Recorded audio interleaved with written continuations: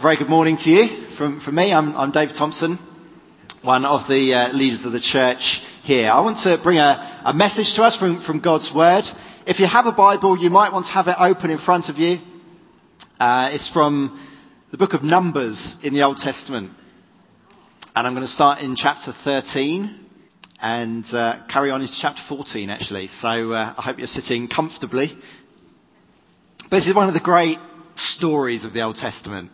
And it's always good to hear a good story, isn't it? So I'm just going to read them from Numbers chapter 13 and verse 17.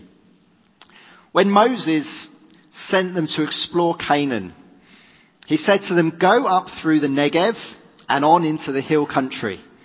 See what the land is like and whether the people who live there are strong or weak, few or many. What kind of land do they live in? Is it good or bad? What kind of towns do they live in? Are they unwalled or fortified? How is the soil? Is it fertile or poor? Are there trees on it or not? Do your best to bring back some of the fruit of the land." It was the season for the first ripe grapes. So they went up and explored the land from the desert of Zin as far as Rehob towards Lebo Hamath. They went up through the Negev and came to Hebron, where Ahiman and Sheshai and Talmai, the descendants of Anak, lived. Hebron had been built 7 years before Zoan in Egypt. When they reached the valley of Eshcol, they cut off a branch bearing a single cluster of grapes. 2 of them carried it on a pole between them, along with some pomegranates and figs. That place was called the Valley of Eshcol, because of the cluster of grapes the Israelites cut off there. At the end of 40 days, they returned from exploring the land. They came back to Moses and Aaron and the whole Israelite community at Kadesh in the desert of Paran. There they reported to them and to the whole assembly and showed them the fruit of the land. They gave Moses this account: "We went into the land to which you sent us, and it does flow with milk and honey. Here is the fruit. But the people who live there are powerful, and the cities are fortified and very large. We even saw descendants of Anak there. The Amalekites live in the Negev, the Hittites, Jebusites, Amorites live in the hill country, and the Canaanites live near the sea and along the Jordan." Then Caleb silenced the people before Moses and said, "We should go up and take possession of the land, for we can certainly do it." But the men who had gone up with him said, "We can't attack those people. They're stronger than we are." And they spread among the Israelites a bad report about the land they had explored. They said, "The land we explored devours those living in it. All the people we saw there are of great size. We saw the Nephilim there." The descendants of Anak come from the Nephilim. "We seemed like grasshoppers in our own eyes, and we looked the same to them." That night, all the people of the community raised their voices and wept aloud. All the Israelites grumbled against Moses and Aaron, and the whole assembly said to them, "If only we had died in Egypt or in this desert. Why is the Lord bringing us to this land only to let us fall by the sword? Our wives and children will be taken as plunder. Wouldn't it be better for us to go back to Egypt?" And they said to each other, "We should choose a leader and go back to Egypt." Then Moses and Aaron fell face down in front of the whole Israelite assembly gathered there. Joshua, son of Nun, and Caleb, son of Jephunneh, who were among those who had explored the land, tore their clothes and said to the entire Israelite assembly, "The land we passed through and explored is exceedingly good. If the Lord is pleased with us, he will lead us into that land, a land flowing with milk and honey, and will give it to us. Only do not rebel against the Lord, and do not be afraid of the people of the land, because we will swallow them up. Their protection is gone, but the Lord is with us. Do not be afraid of them." Well, let's pray together, shall we, before we get stuck into this story. Heavenly Father, we just want to thank you for your word. Thank you, Lord Jesus. Every word of it teaches us about you and about your plans and your purposes. Lord, I just pray that your word would come to us again this morning, that you would speak to us. I pray, Lord, that faith would come. We don't want to be about empty words. we know there is power in your scripture. So Lord, as we open this word together, Lord, we just pray, would you come, Holy Spirit, be moving in hearts and lives, Lord, be building faith, be releasing your potential among us. We pray it in Jesus' name. Amen. Amen. Well, this is my penultimate message here. It's well, that's good. It's good to hear a few hours. Cheers would have been disappointing at that point. This isn't my last one, but I preach again, God willing, in a month from now. But this is second to last. And if you don't know, I'm about to move with my family onto Grace Church in Chichester. And it's just extraordinary how God has led me personally and us as a family to this point. You know, we're not the kind of flitting around type of people. And, you know, ask us, 2 years ago and we would have just been sure that we were going to grow old in Winchester and would have been just very happy with that being the case. And yet God has just worked on us in such a gracious way, just kind of shaking the dirt off the roots, loosening our roots here in Winchester. And I would say I'm really excited for the future. I'm really looking forward to getting stuck down in Chichester. There is much to do down there. But nonetheless, it is incredibly hard to leave. We've been here for many years, best part of 20 years. And, when you come as like a kid student, like we were when we arrived here, me and Ali, you kind of grow up through that. There's been a maturing, and that kind of developmental stage of your life. You can't go back. There's something that we have got from being here in Winchester that you just can't replace anywhere else. And so, it's kind of exciting, but it's also scary. And I tell you what, in our lives, we feel like we are on a threshold of something new and amazing. Certainly a new season in our lives, and for us a new place, a new venue where we hope that God will kind of bless us and work through us and bring fruit in what it is we're doing. But I think the same could be said for us as a church here, for Winchester Family Church. There is this overwhelming sense, I believe, that we're on a threshold of a new season, of a new thing that God is going to do amongst us. And so I just felt led to this passage, that John and Steve are preaching through the life of Elijah. And that's great just to hear what God's saying to us through then. We kind of decided that in these last two messages of mine, that rather than just kind of tuck in with that series, I would sort of bring something, that I just felt God wanted to say. And in some ways that's quite hard, because then you're sort of looking at the Bible and thinking, well, is there a message in here somewhere? And yet I do feel actually that God's led me to this passage, that it is a word for us at this time. You see, Israel as a nation, we're kind of in a similar position here, being on a threshold of something new, a threshold of an inheritance that God had promised for them. The story so far was it was actually 2 years since Israel had been delivered from Egypt, and they passed through the Red Sea, and they'd seen God do some amazing things for them in that time. There was the parting of the Red Sea. There was they defeated the Amalekite army.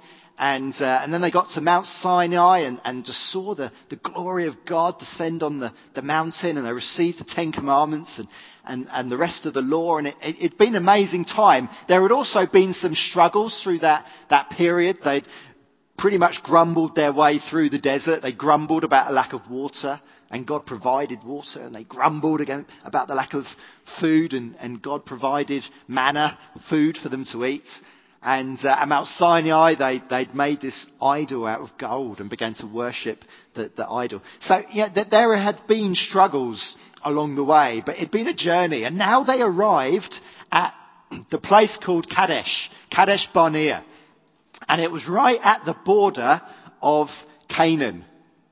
They knew that God had been leading them to a promised land, a promised inheritance. And now here they were. They'd arrived. They'd arrived at the doorstep.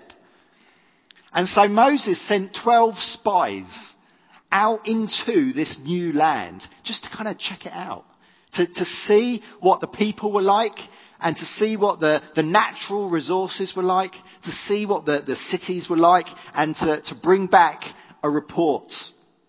And the story we read, we heard the report that these spies brought back. Well, I do believe that we as a church are standing on this kind of threshold of a new season. We're in a significant level of transition, aren't we? Even for us. You know, there's always kind of something changing, but I just feel at the moment there's actually quite a lot changing.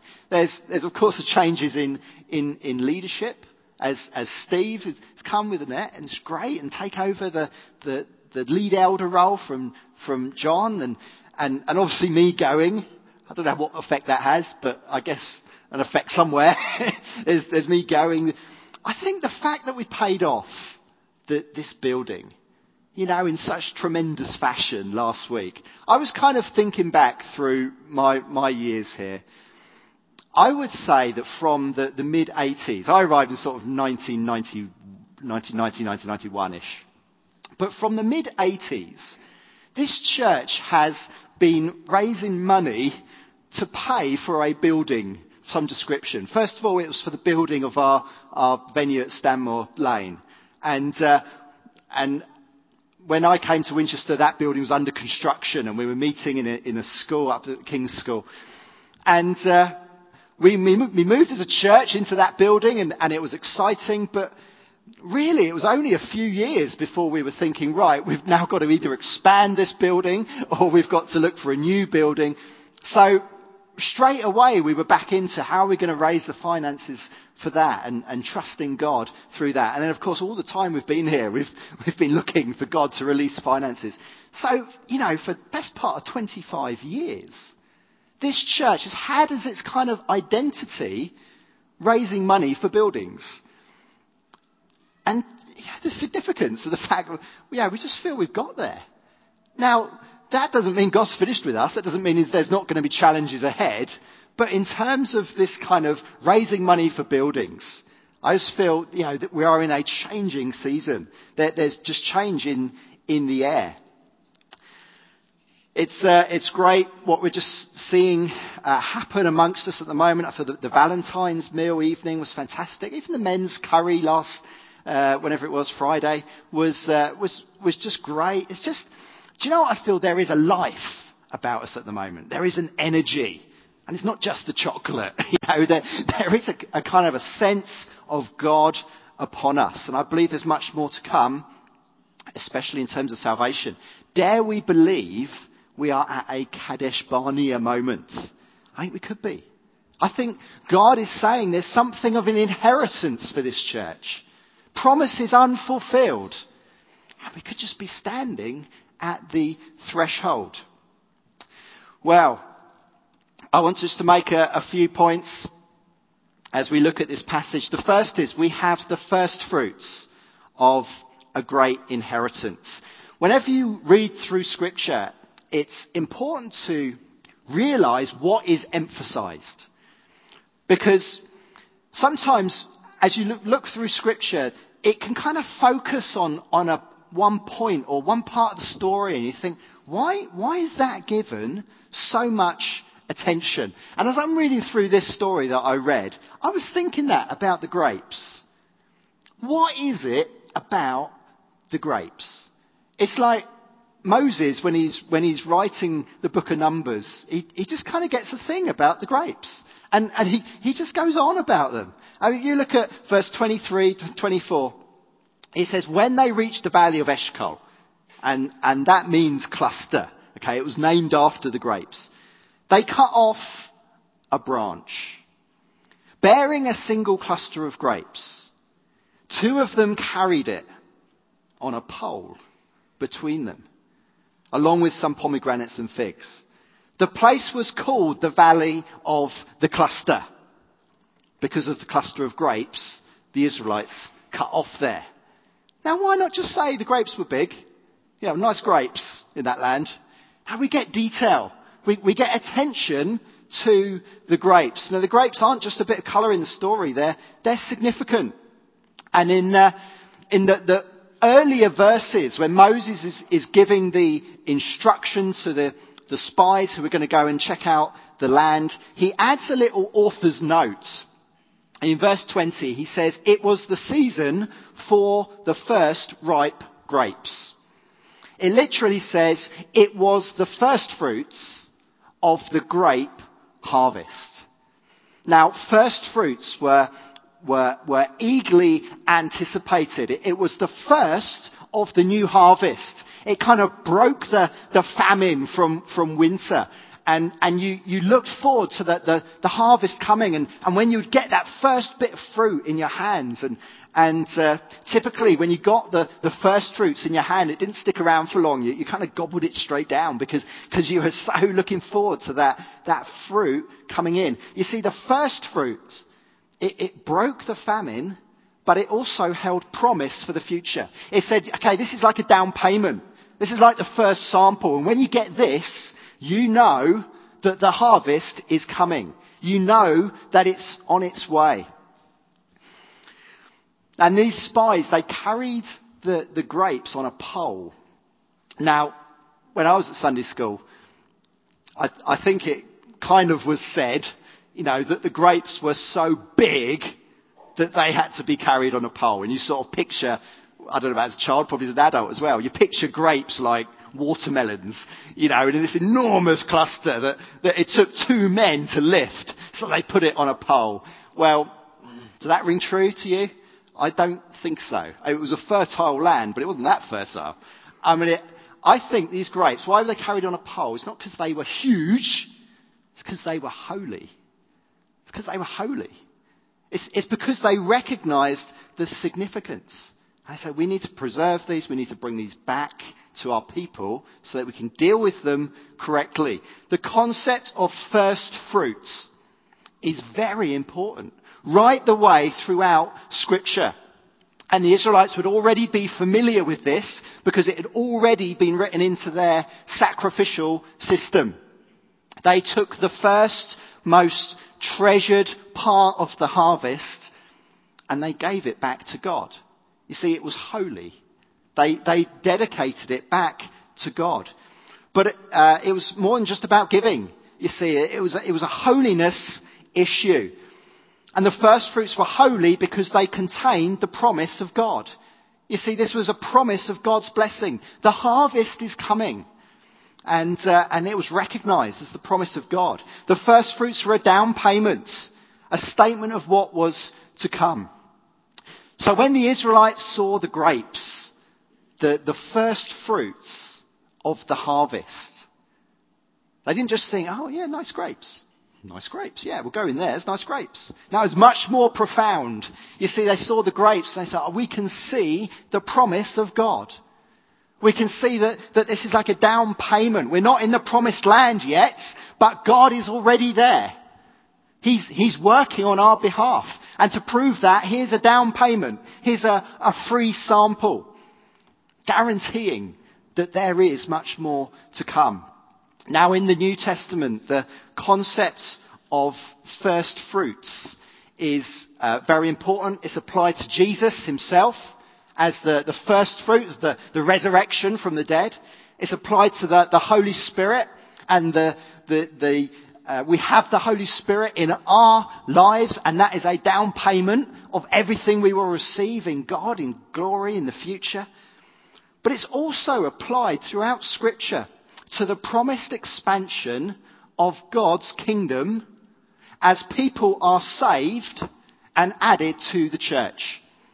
You see, there is a harvest, but in the New Testament, in the New Covenant, in God's eternal plan and purpose, it's not a harvest of grapes, it's a harvest of people.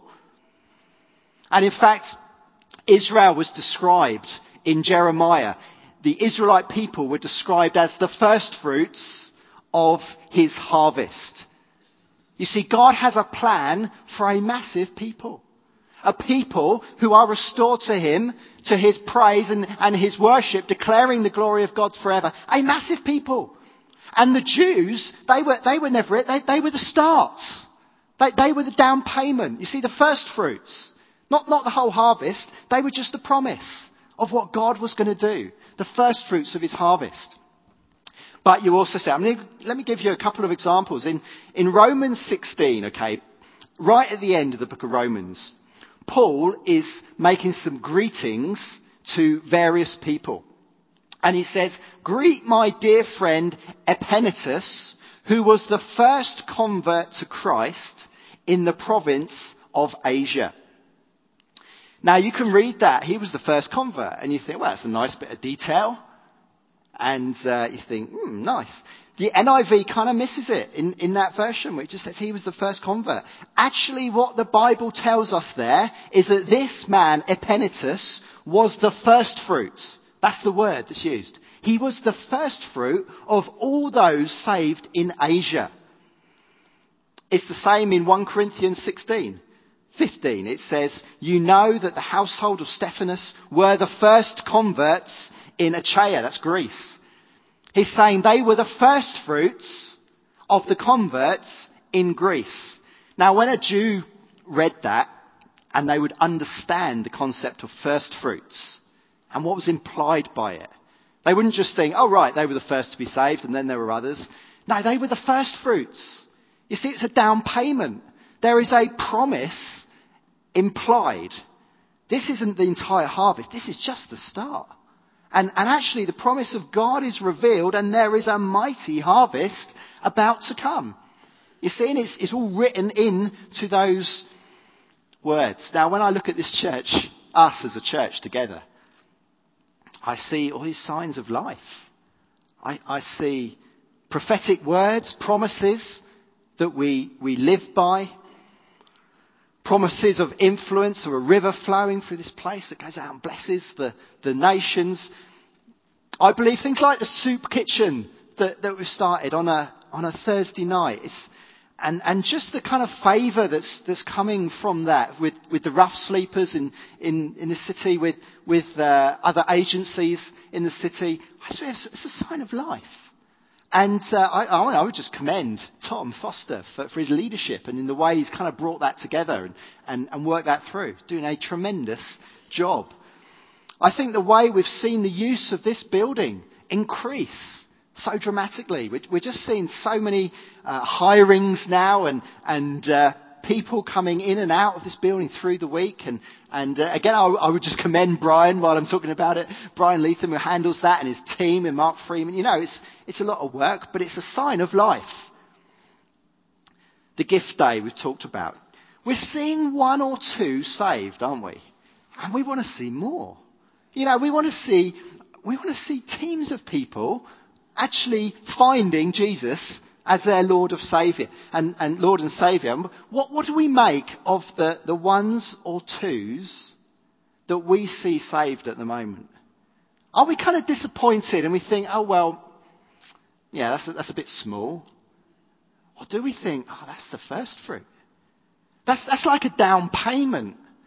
And I think this is a season where we need to see that. We need to celebrate it as a down payment, as a promise of what is to come. We've seen people baptised in the last year, and that's fantastic. Let's be in faith. There's a down payment. I don't know, let's think of names. Craig Rule, the first fruits of the converts in Winchester. Sean Westwood, the first fruits of the converts in Winchester. It would be great, wouldn't it, to see that fulfilled. We long for God to give us an inheritance of the lost, for God to build his church as the kingdom expands. And we say, yeah, please God, let it happen.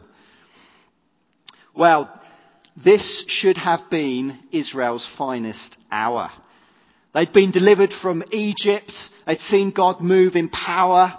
They'd received this tangible proof that God was promising them an inheritance. But they didn't walk into the land. They got so close and they blew it. And why did they blow it? It's because their eyes suddenly went to these giants. They saw giants. You see, the land that they were to take was occupied territory. And suddenly the desert looked very attractive. And the people in the land were bigger than they were. There were different people groups there. And probably genetically they were sort of slightly larger. That's where Goliath kind of came from. But I think also they were probably just bigger because they lived in a fertile land. They probably had a protein-rich diet. And the Israelites, they'd been slaves for a few generations and probably were just a smaller people. And I love going to India because in this country I'm pretty short and I look up to most people. When I go to India, I'm taller than everybody, and it does my ego good. And I love it. But if you would go back sort of, 100 years or a couple hundred years in this country, then everybody would have been short here too. It's a diet thing. But as the Israelites looked at these people, they just seemed huge, and the spies gave an exaggerated report, which just sowed fear in their hearts. But the people were big, the cities were well fortified, and the Israelites thought there is no way that we are going to be able to take that land. And they responded in fear. And when you stand on the threshold of a promised inheritance, like I really believe we do as a church, there can nonetheless be giants ahead of us in the land. These are the strongholds of the enemy. Things that make you think, it was a good idea, but now I'm not so sure. Now I don't think it can work. I'm afraid of what might happen. And it would be better if we didn't even try. And if we're going to see an inheritance here, then we've got to be prepared to walk in it. We've got to be prepared to as a church, corporately, proclaim the gospel. We've got to be prepared to do what it takes to build church strongly and do it well. But even in Winchester, there are some fierce-looking enemies that would seek to keep the lid on Winchester Family Church. Seek to keep the church silent. And your own witness in your own life silent. The strongholds of the enemy that we face, they're things like materialism and postmodernism and evolutionism and all sorts of other isms that just stand against the declaration of the gospel. It's all these things that say about the gospel, you are not coming in here. I mean, take materialism as an example. You notice your neighbour has a brand new BMW. And then you think, do they really need the gospel? And when you ask them, and you say, look, can I tell you about Jesus? And they say, no, I don't really need Jesus. I don't really need that religion. I feel like I've got life sorted. And you actually feel in your spirit, as you're talking to them, I see what he means. Actually, he does look like he's got life sorted. I used to really struggle with this, actually. In my last job, I was working with a bunch of engineers. They're quite intelligent people. They're reasonably well paid. They just kind of enjoy life. They enjoy meeting with friends. They've got good, nice homes. And I just knew that feeling of, have I actually got any right to tell them about Jesus? And materialism is a voice that says the gospel is not welcome here. Come no further. Or take postmodernism. Now that's massive in our culture. Everyone determines for themselves what is true. You have no right to impose your views or your beliefs on someone else. So you hear the message, if you want to do church in your building with the doors closed, then that's fine. But don't come out on the high street. Don't proclaim the message outside. We don't want to hear you. You stay in your box. Or if someone says to you, I've decided that religion is just not for me, and you think, well, I respect that. You've made your choice. That's a closed door now. I won't go there. They've decided what they're going to do. And it's the voice of postmodernism. As soon as you think that you have no right, no authority to proclaim the gospel, you know that there is a sneering, snarling stronghold of postmodernism saying the gospel cannot come in here. And evolutionism is the same. Evolution presents a worldview that has no requirement for a sovereign creator God. It says that everything we see, including human life, is a product of chance, random processes. And to think differently would be highly unscientific, out of date, and even a little bit stupid. Well, I'm reading a book at the moment by a guy called Norman Nevin, and the title of the book is this: Should Christians Embrace Evolution? And it looks at what would happen to our faith and theology and doctrine of the Christian faith if we take on evolution. And you just find it's undermined and undermined and undermined, and you cannot reconcile the two. That's the thesis of the book. And it also looks at modern scientific cutting edge fields of study, and says actually when you take that latest research, the very best scientific knowledge, there is no reason to feel you have to adopt evolutionism. The Bible stands as truth. But when your classmates and your work colleagues and they all believe in evolution and you know it, are you going to put up your hand and say, well, actually, I believe the Bible when it says that God created the world? Or are you going to think, oh, I can't say that. How stupid am I going to look if I say that? It's a giant. It's the voice of the enemy saying the gospel is not welcome here. You can't take it there. You go this far, but no further. And these are the enemies we face in our culture. There are others. Individualism, lots of isms. It's not just about you sharing your own faith in the world. I think actually these things stand against our advance as a church. They stand against us claiming our inheritance. If you feel that God is calling you to serve him in a new way or in a new place, then there will be giants. There will be voices telling you that you are woefully underqualified, that you've got nothing to offer. The Israelites looked back over the desert and they thought, wouldn't it be better if we just went back that way? Wouldn't it be better if we just stayed in the desert? I mean, Egypt wasn't so bad. Many times over the last year when we've been looking at moving to Chichester, and we've been beginning to plan for it, but I've had these thoughts in my head. I know I have. Do we really need to go? If I just keep my head down and keep quiet, couldn't we avoid it? Couldn't we just stay here?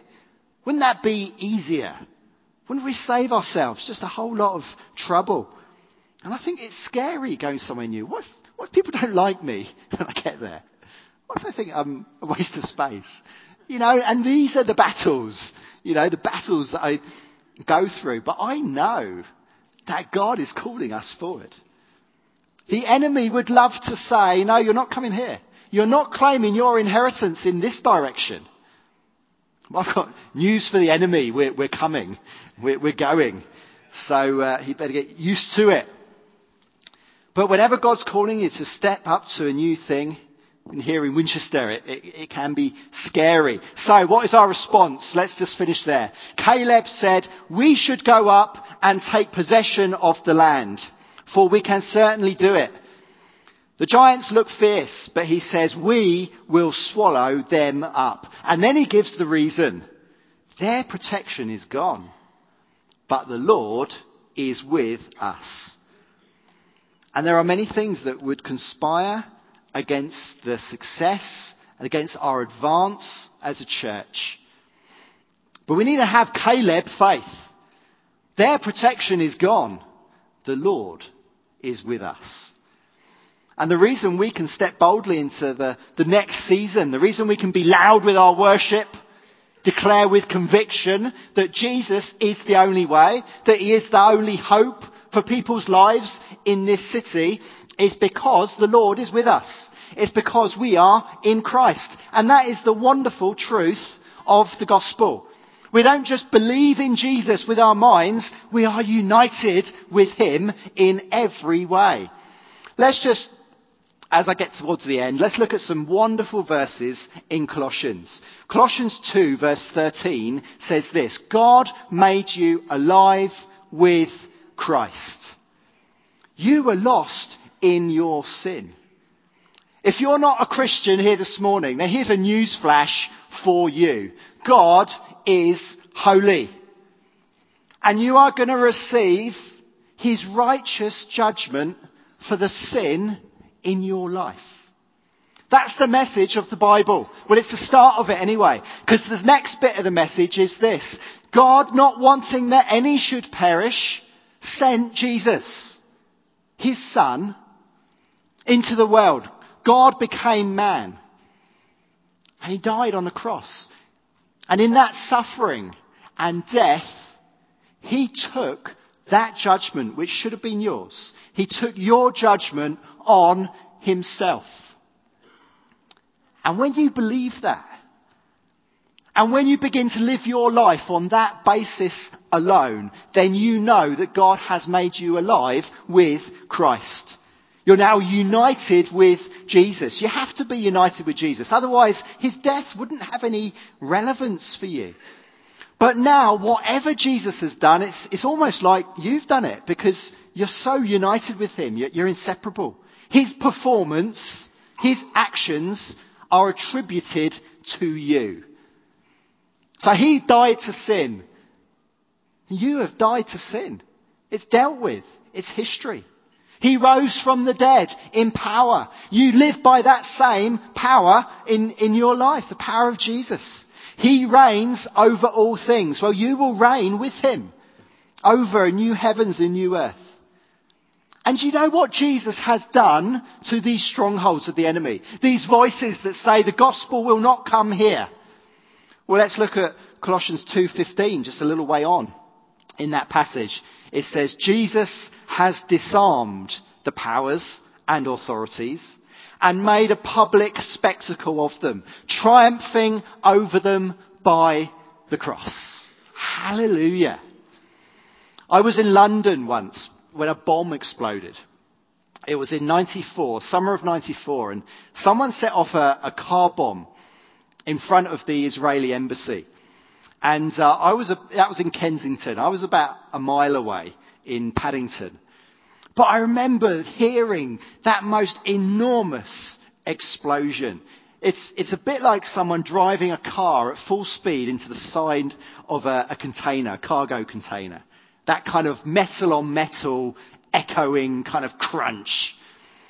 And you hear that sound and you just think, wow, there's no way that energy could be contained. That's destructive. Now, I was remembering this last summer. We went to some military museum. I can't remember where. But you know, they have these kind of shells there on display. These kind of heavy metal bombs. And they're there. You just can't help going up to them and just kind of tapping on them. Tink, tink, tink, tink. And last year, as I was tapping on this bomb, tink, tink, I couldn't help remember the sound of this enormous explosion and thinking, should I really be just bashing on this tink, tink, on this bomb? But of course I knew it was safe. It's been disarmed. The power has been taken out of it. Now Jesus has disarmed the powers and authorities. He's made a public spectacle of them, triumphing over them by the cross. Their protection is gone. They are powerless because the Lord is with us. We are in Christ. So your position is exactly the same as the Israelites sat there looking at the giants in the land and hearing Caleb say their protection is gone. The Lord is with us. So don't shrink back. Don't shrink back in the face of the isms of this world. Materialism and postmodernism and evolutionism and all the other isms. Don't shrink back in the face of other religions. And you think, have we got a right to stand against? Of course we do. Don't shrink back from anything that says you have no right to take the kingdom of God here. You have every right. You have every right to be a proud witness for Jesus. We have every authority before God to declare it as a church That it is the message of the gospel that we stand for. We need to get in the newspaper. We need to get in the media. We need to be more confident, I think, that we have the answer. We have the truth that people need to hear. And if you feel that you have the call of God on your life, whatever reason, you feel you've been disqualified, because the tasks seem too great, or the cost too high, or the future just too uncertain, maybe this is a time when God just wants to give you fresh faith. Make those dreams live in you again. A Caleb faith that says we can certainly take this land. And of course we walk humbly and obediently with God. We respond to the direction of the Holy Spirit. The Israelites, the next thing that happens in the story is that the Israelites realise they've messed up. And so they say, well, let's go anyway. Let's go and attack the land anyway. And so they go in their own strength. They have like a running battle and they fail miserably because God wasn't with them. He hadn't told them to go and do that, and it failed. And I'm not saying that we are kind of reckless or that we grab hold of everyone we meet and start reciting Romans at them, or that we start 20 different ministry initiatives next week in the church. No, we need to be sensitive to God. But the point is, we do not listen to the taunts of the enemy. The voices that say you are too weak, that say you have no rights, you are doomed to failure. And rather we listen for the voice of God. And the time when he says to you, this is the moment when you could share your faith. This is the moment when you could give that little word of testimony. This is the moment you could step out in faith, walk into that land that I am giving you. Well, what do we think? Is it a true picture? Are we right to take this season, this account of the life of Israel, and apply it to us as a church? If we're not, then what I've just said for the last 40 minutes is a complete waste of time. Actually, I genuinely believe it is right. I believe we are at this season, at this juncture in our life as a church, where God is calling us in to take new ground. Well, let's be bold. Let's not hear the voice of the enemy saying, no, actually you can't go in that direction. You can't go that way. Rather, we need to hear the truth. The Lord is with us. The Lord is with us. Let's move forward. Let's grab every opportunity that comes our way. Amen? Amen.